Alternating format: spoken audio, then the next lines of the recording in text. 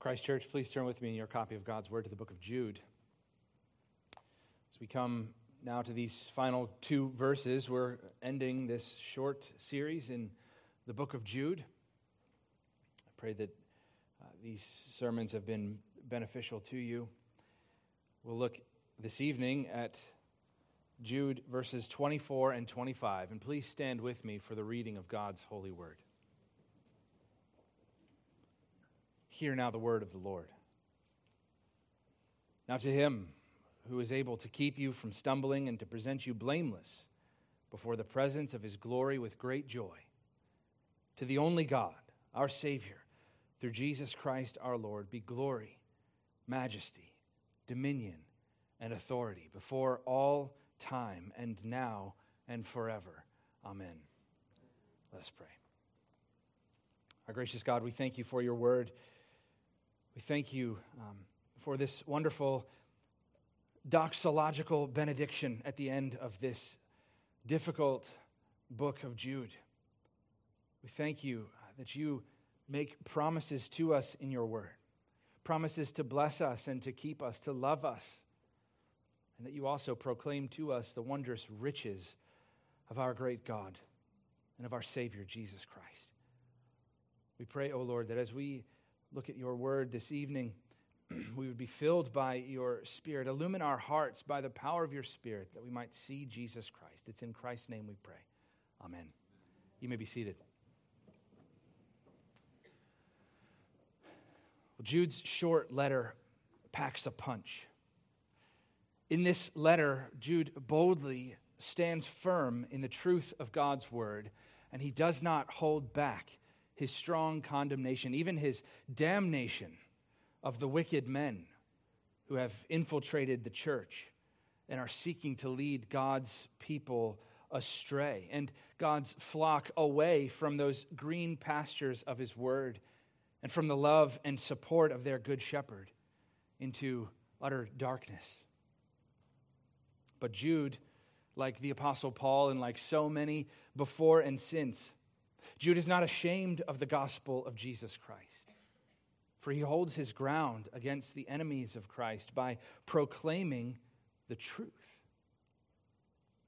Jude brings God's prior revelation all throughout this letter. He's bringing God's prior revelation to bear by outlining for these opponents the exact punishment and judgment that awaits them should they continue in their sin and rebellion against God, our Savior, and Jesus Christ, our Lord. Jude, throughout this letter, calls all Christians to contend for the faith. That's his thesis statement in the early parts of this letter. Contend for the faith once for all delivered to the saints. And in doing so, in contending for the faith, Jude provides for you and me an example of what it looks like to fight for the truth, to fight for our precious faith.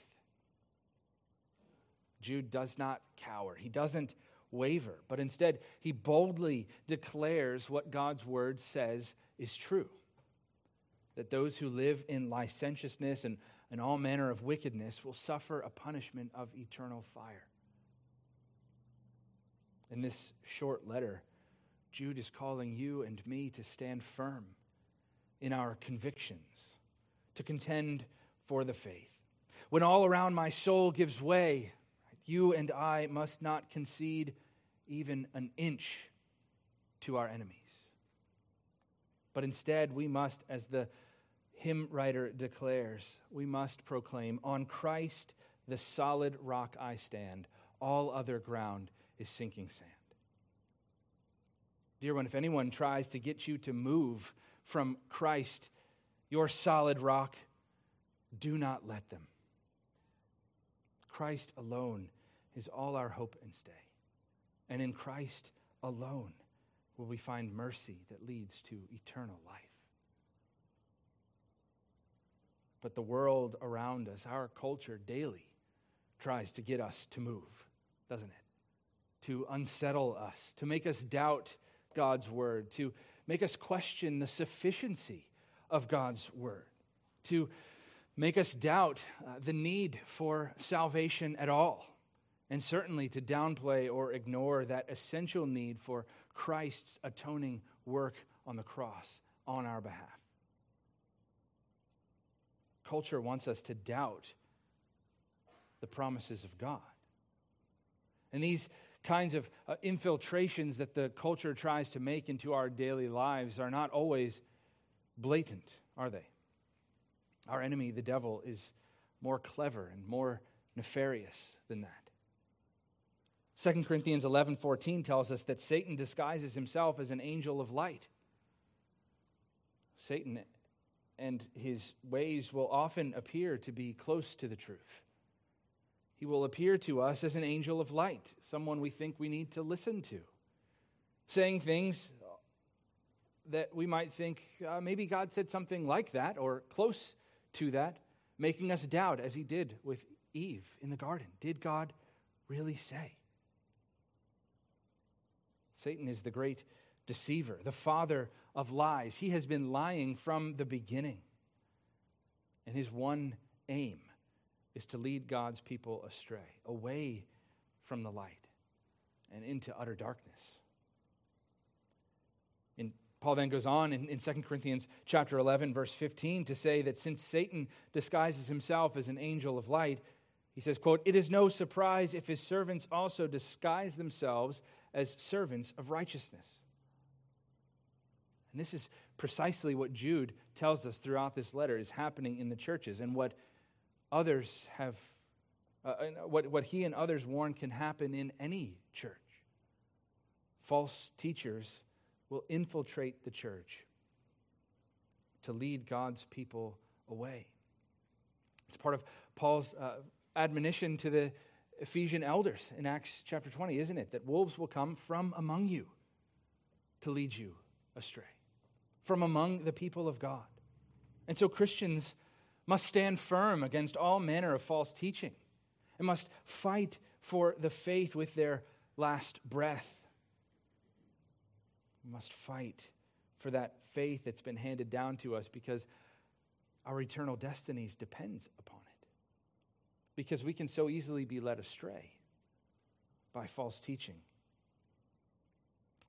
One of the ways that we have seen throughout the book of Jude that men have deceived Jude's audience that he's writing to, his immediate audience, one of the ways that they've been deceived is through sexual immorality. These men live licentiously. That is, they treat the gospel of grace as if it were a license to sin. They're those people whom Paul responds to in Romans 6, who might ask, shouldn't we just continue to sin so that grace might abound?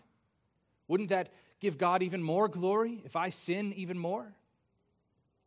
Well, Paul's answer and Jude's answer throughout this letter is a clear and resounding by no means. Grace is not a license to sin. For Christians, as Paul says, are dead to sin. And we can no longer live in it. This licentious attitude that Jude responds to throughout his letter, especially when it's applied to our sexual ethics, is still alive and well today. In the world especially, but even in the church. In his excellent book, The Rise and Triumph of the Modern Self, Carl Trueman traces the history of our society's expressive individualism by looking at key thinkers who changed the way that we understand selfhood or what it means to be a person or human identity. In his chapter on the atheist psychologist Sigmund Freud, Trueman writes about Freud's thought process and approach to psychology. And Trueman says this, quote, "If happiness is the desired goal of all human beings, then for Freud, the pleasure principle, the quest, that is, for pleasure focused on sexual gratification, is central to what it means to be a self. The purpose of life and the content of the good life is personal sexual fulfillment. This principle also reorients thinking on the purpose of sex. The purpose of procreation for Freud is subordinated to the purpose of personal pleasure. In making this claim, Truman goes on, in making this claim, Freud is asserting that true happiness is sexual satisfaction. And therefore, the way to be happy is to engage in behavior that leads one to be sexually satisfied. For Sigmund Freud and for those who came after him, the chief purpose of our bodies, of human activity, especially of sexual activity, is personal pleasure.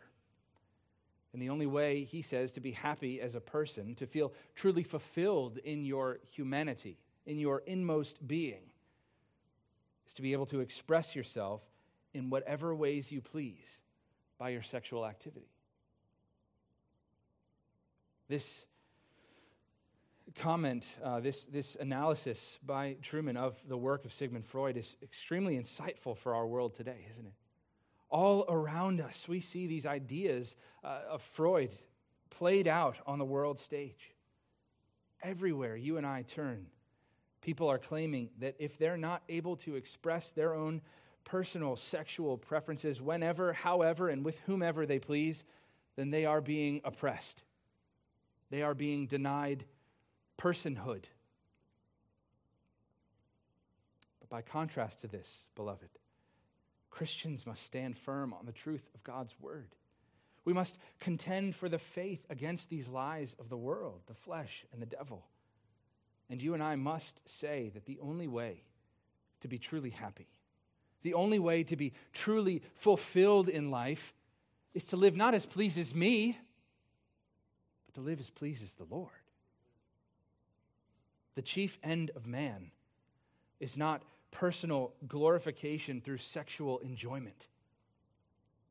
No, the chief end of man is to glorify God and to enjoy Him forever. Instead of seeking, as our society does, and as these men that Jude warns us about do, they seek their happiness and fulfillment in licentiousness and sexual expression, Christians must long for the things of God. You and I must use our bodies in ways that please Him, in ways that He has commanded us in His Word. We must obey God in all we say and do, living as befits children of God Most High, the redeemed of the Lord, living as sheep under the providential care of our good shepherd, Jesus Christ. When we do that, we see that God's great design for intimacy, sexual intimacy, is reserved only for that important covenant of marriage. That is the one place where you can fulfill your sexual desire. Every other avenue of sexual desire is sinful. We must stand firm in declaring that truth, that basic truth, to the culture around us. Even when we look like fools in the eyes of the world, we must stand firm on God's word.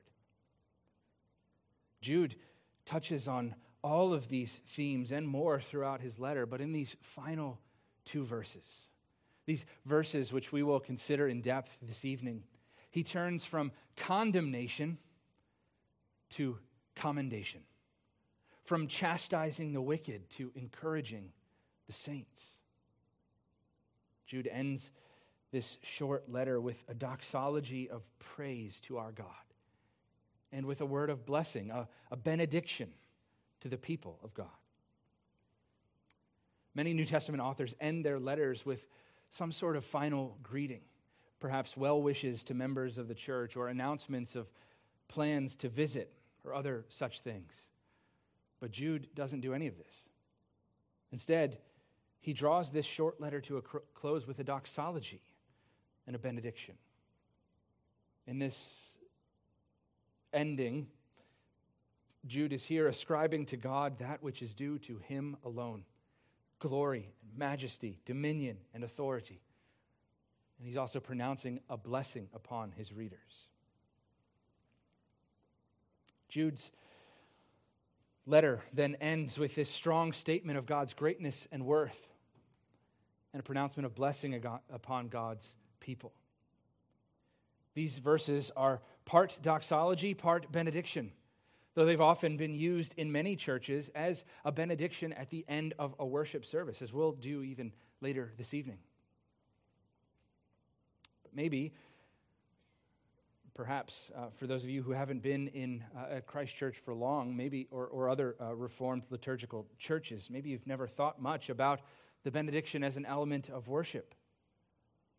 Or perhaps you've been curious as to why the minister stands up and pronounces one at the end of every service, or what exactly the benediction is and what it does. Or perhaps you're like me and the benediction wasn't part of worship services that you've attended in other churches. Growing up in an evangelical church, I don't recall hearing a benediction as we departed from church. Services were typically ended with some other form of dismissal, maybe a generic prayer, but not a benediction per se. But friends, without a benediction, without this final closing word of blessing upon the people of God, our worship services would feel incomplete, wouldn't they? We would feel as though there was something missing if we didn't end our services with the good word of God's blessing upon us. Over and over throughout our services, our worship services here at Christ Church and in the Reformed tradition, we hear God's word boldly proclaimed in the reading and the preaching of Scripture, in the proper administration of the sacraments of baptism and the Lord's Supper. We hear God's word in our prayers. And when we sing God's word back to Him in praise to Him. Our services begin with God's word in the call to worship, and they end with God's word in the benediction. And the whole time, all throughout the worship service, there's this gospel logic, this word-centered approach to worship. And the whole time, we are reminded of those great promises that God has made to us in His word. Our faith is bolstered by the ministry of God's word. It would be incredibly anticlimactic to go all the way through our worship service, hearing again and again the wonderful promises of God proclaimed from word, sacrament, and prayer, to then just end the services like a Looney Tunes cartoon. Well, that's all, folks. See you next week.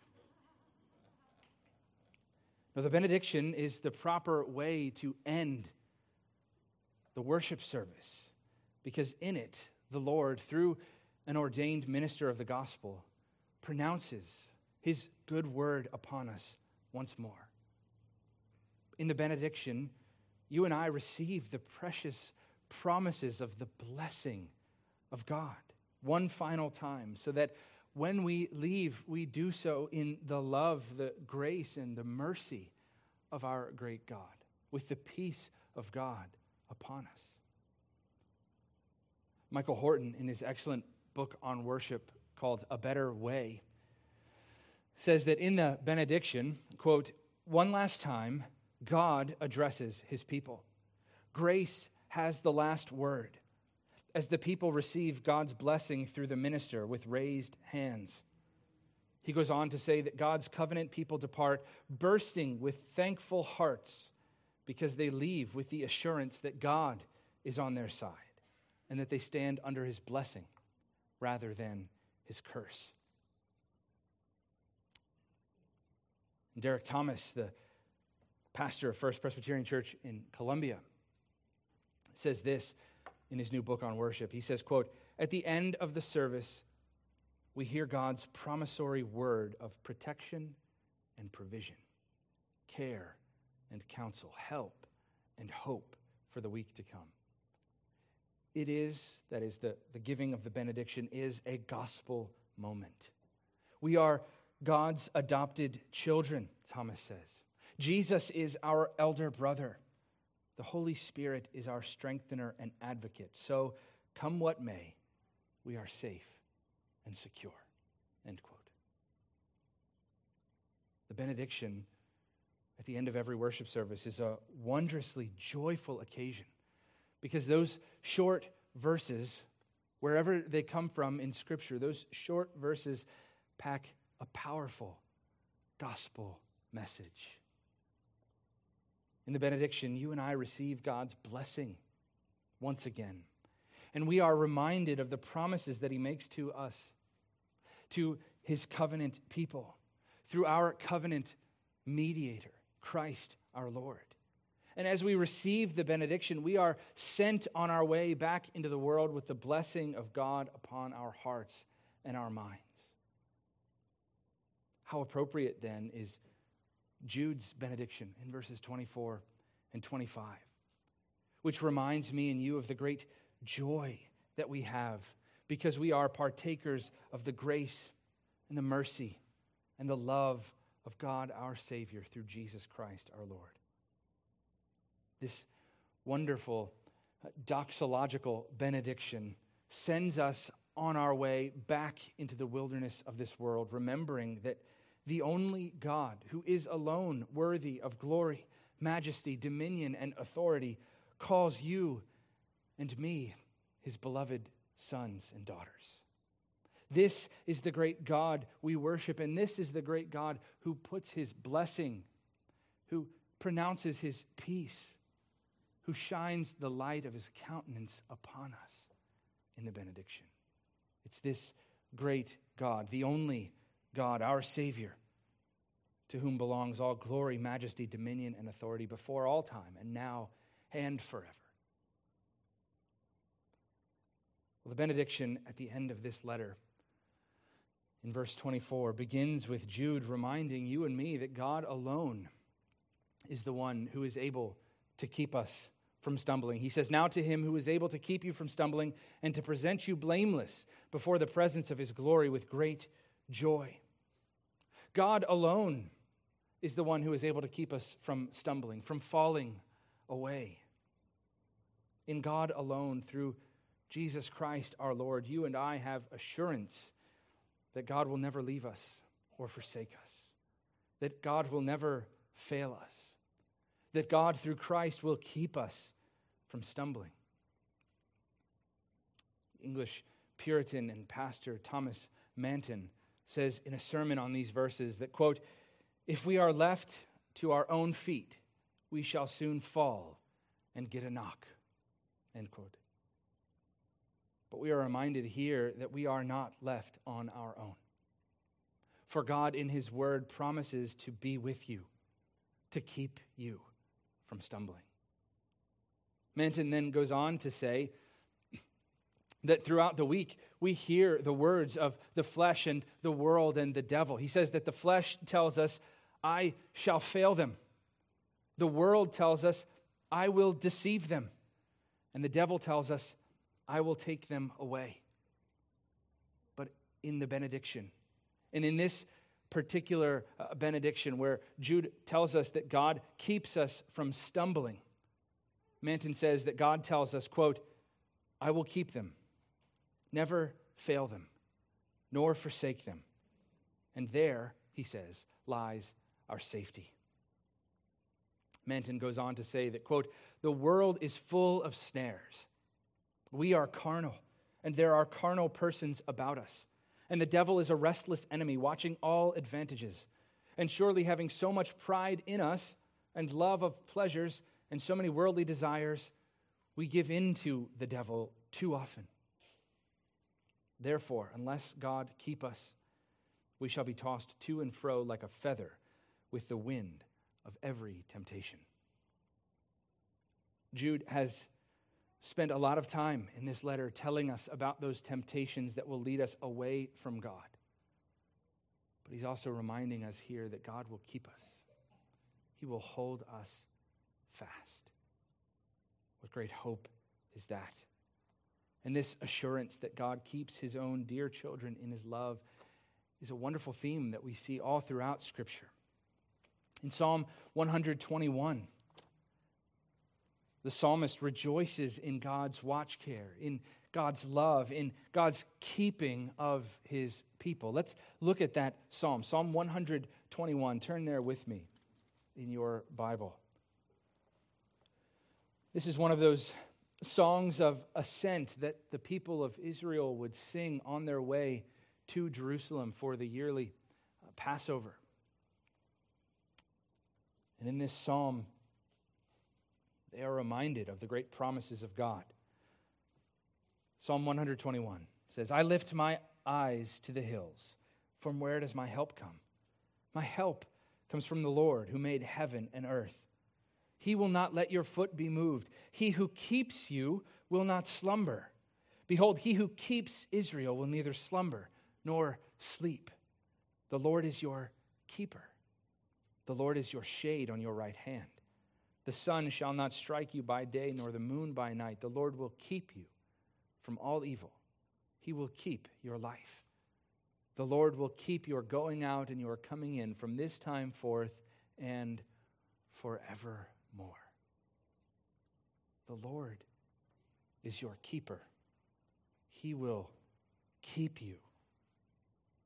What a wonderful comfort we have from God's word in Psalm 121 and in Jude 24, that God will keep all his own. And dear one, this wonderful promise of God is yours in Christ. God will keep you. And Jude begins and ends his letter with this encouraging reminder that God keeps you in his love. In verse 1, we hear the promise that we are called, beloved in God the Father, and kept for Jesus Christ.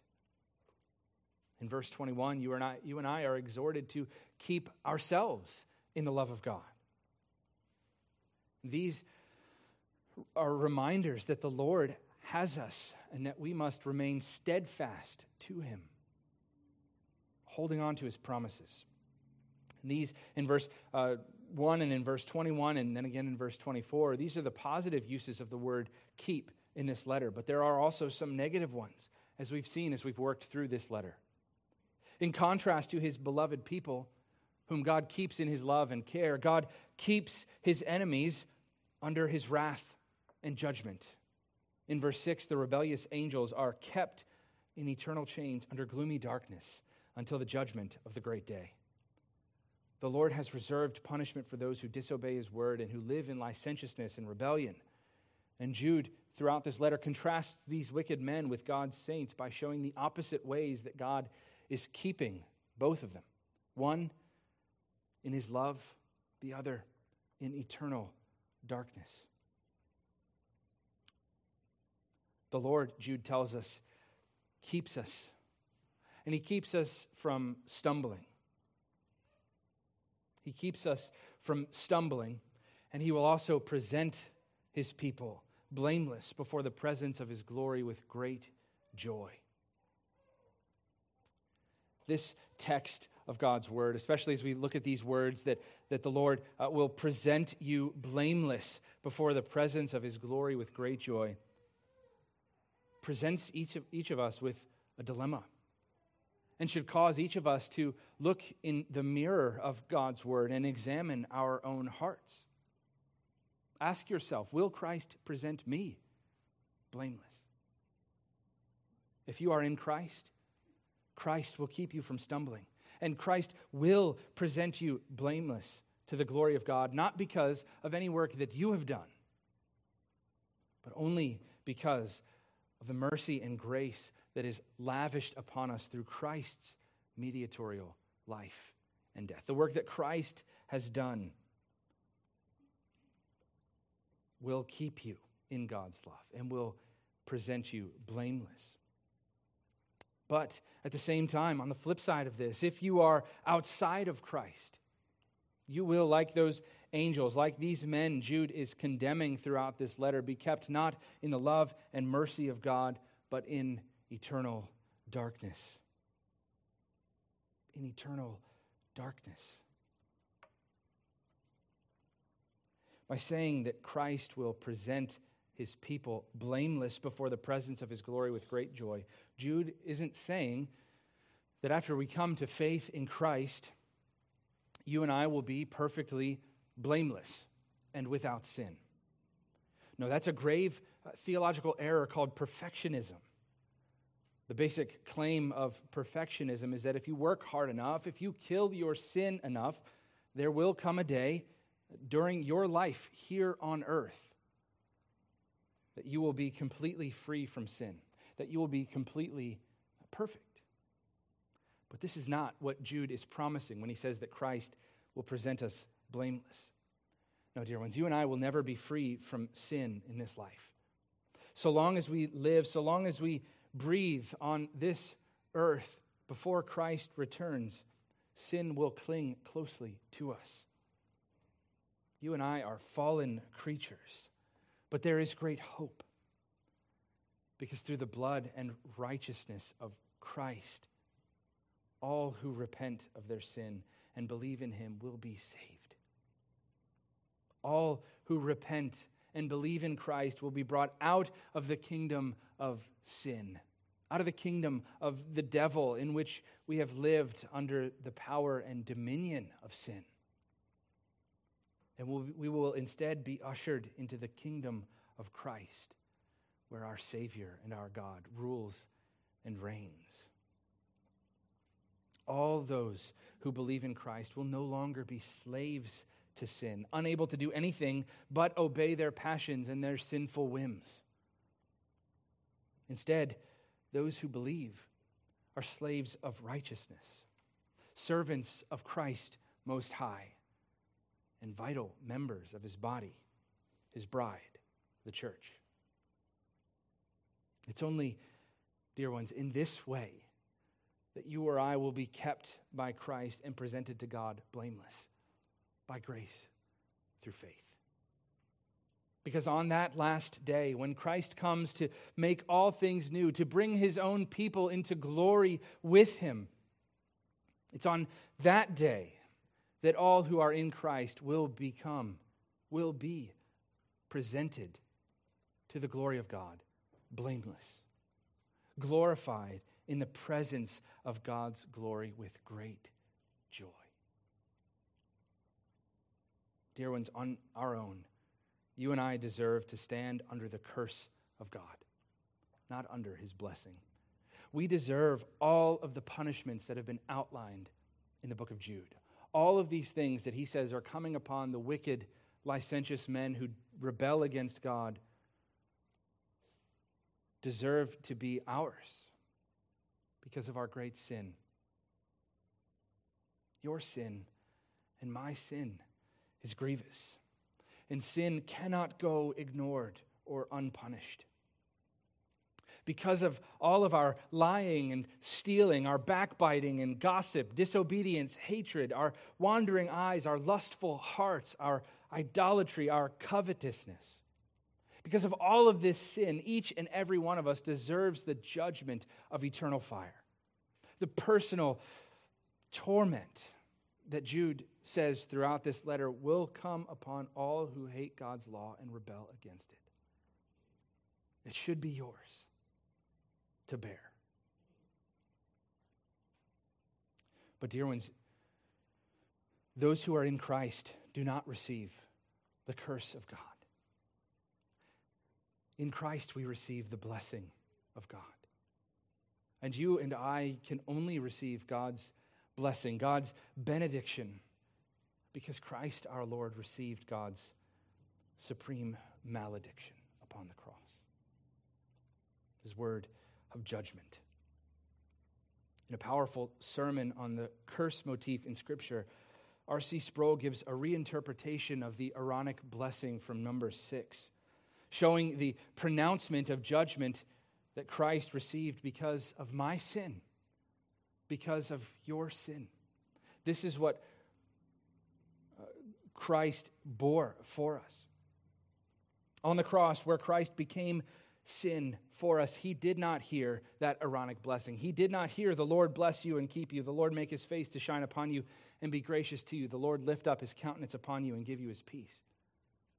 No, instead, on the cross, as Sproul says, Christ heard, may the Lord curse you and abandon you. May the Lord keep you in darkness and give you only judgment without grace. May the Lord turn his back upon you and remove his peace from you forever.